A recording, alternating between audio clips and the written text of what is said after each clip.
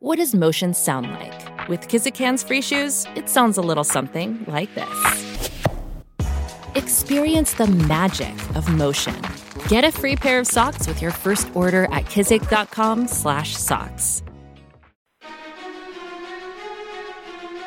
You're listening to the Husker Online Show, your authority on Nebraska athletics. My faith is high in this group, and it always will be. However many games we win this year, because they work and they love to play and they love to compete and they love being in the gym. And that's where it starts as a competitor, is when you go in there and you take it personal and you do everything you can to pull yourself out of it. I see a team that comes in every day ready to work, and they practice extremely hard. I know, that's lip service right now because it's not carrying over into the games. But, I see a group that cares, and I see a group that wants to get things turned around. I saw it in energy on our bench in the first half, and you see it around the league right now. The team that gives more energy without an atmosphere are the teams that are winning right now. I saw that in the two games that were played last night in our league. To answer your question, Robin, do I have faith? Absolutely, I do, because I see these guys and I see how they work on a daily basis. And welcome back here to the Husker Online Show. Nebraska basketball, as you just heard, 90-54 loser at Ohio State. The Big Red now 0-3 in Big Ten Conference play. This segment of the Husker Online Show brought to you by Tanner's Sports Bar and Grill on 30th and Yankee Hill. Get on into Tanner's, watch all of the college football action and the NFL action here over the weekend, as tons of big games, both the college football playoff and the NFL Week 17 matchups. So get on into Tanner's, as it is your premier sports bar in Lincoln. But let's bring in Robin Washut. Robin, you asked that question to Fred Hoiberg, and man, that was a stinker. I mean, I don't think anyone, Robin, is necessarily surprised Nebraska basketball is 0-3 to start out conference play. They were underdogs by good margins in all three of these games. But I think people thought maybe we'd be beyond a 90-54 type of game where, the game was over with really by about the under 16 timeout in the first half. Yeah, that's a new low point, certainly for this season. And considering that we are in technically the year two, you could make the case that this is the new low point of the Fred Hoiberg era, where just when you thought that, the roster was assembled to the point where they would be more competitive in this league and, be able to avoid these just debacles that we saw on Wednesday night, a game like that happens where Nebraska just didn't do anything right whatsoever, offensively, defensively.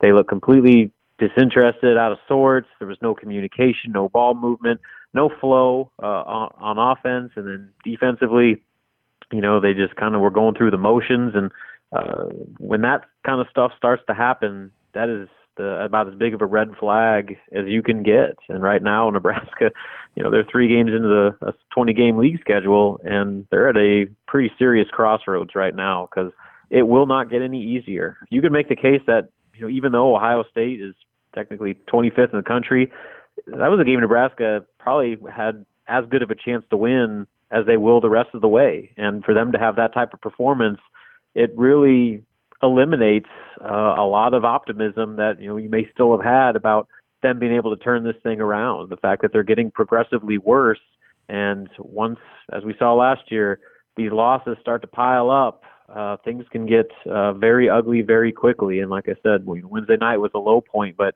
if they don't figure out some stuff very quickly, that could become the norm the rest of the way. We're talking to Robin Washut here about Nebraska basketball and their loss here against Ohio State. And by the way, Robin, they get Michigan State on Saturday, who's 0-3 in the Big Ten Conference play. You don't think Tom Izzo's going to have that team charged up to get their first conference win on Saturday night? Yeah, no kidding. That's probably the best 0-3 team ever in Big Ten history, because people were picking Michigan State to be a Final Four contender going into the year. And so, yeah, Michigan State will have something to prove in a major way. And that's why I say, Nebraska can't, if they're going to turn this thing around, they better do it very quickly, because a loss like the Ohio State one can replicate very quickly in this league, especially when you open with 4 straight ranked opponents. That can knock you out right out of the gates. And with the way that Nebraska, like I said, is seemingly starting to regress, with every one of these losses, they have a real challenge on their hands on Saturday to, if they don't win, find a way to at least be competitive and keep this respectable game into the final minutes. Because if they don't, like I said, Michigan State's going to be on a mission, and they'll be ready to put a hurting on them. Robin, I think what really jumped out to me just on the final numbers of the loss to Ohio State, just 3 assists. I mean, you've been around a lot of basketball. You've covered a lot of basketball, and you've watched a lot. You probably spent more time watching Nebraska basketball than most the last 15 years. Have you ever seen? For better or worse. Have you ever seen just 3 assists in a final box score before? Not that I can remember. And to kind of further that point, Fred Hoiberg said he can't remember a game that he's ever been a part of as a head coach, win or lose, where a team had a 3 to 15 assist to turnover ratio, where they only made 17 shots and went 5 of 33 from 3-point range. I mean, that, like I said, that was probably as bad as of an offensive performance as you could possibly have. I mean, just in every sense, they didn't move the ball, the shots weren't falling, they didn't get to the free throw line enough.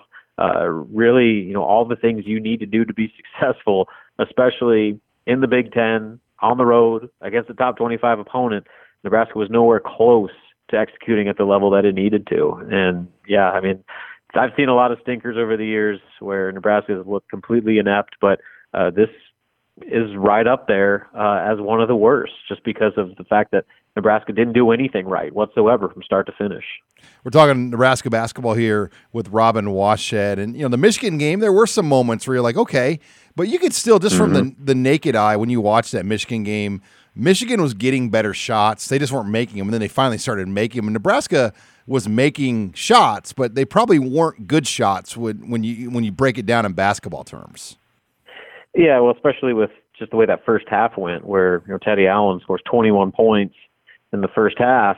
Nebraska was kind of standing around watching, just letting Teddy go to work. And when he's shooting like that, that's fine because he has that ability to take the game over. But when those shots stopped falling for him, and Michigan clamped down on Teddy, there was nobody else able to step up. Trey McGowan's had 15 points, but really that was it. And that's when the game started to get away from him, where when it comes down to Nebraska having to actually execute its offensive system and have the proper ball movement and set up good looks, they're really struggling right now. And on top of that, though, the first half, at least, they were getting a lot of good shots. Guys were just straight up missing. I mean, they were wide open 3-pointers. In fact, Delano Banton had a real off night. I think he was like 3 of 10 from the field.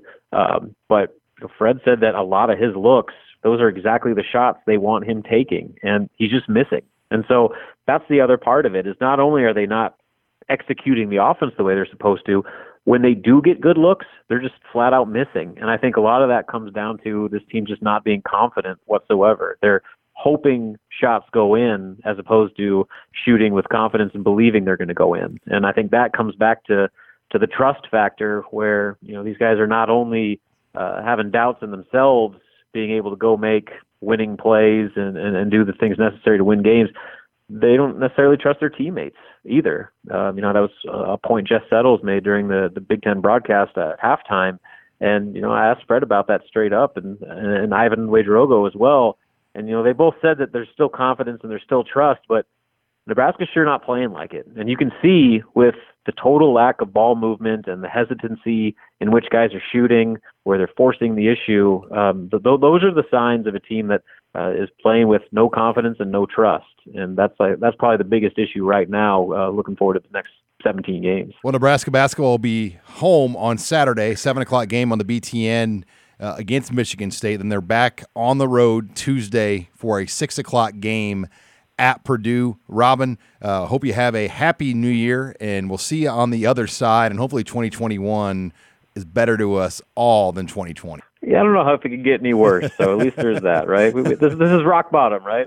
Only up from here. Well, hey, thank you, Robin. When we come back, we'll close the show with some recruiting and Nate Klaus. You're listening here to the Husker Online Show.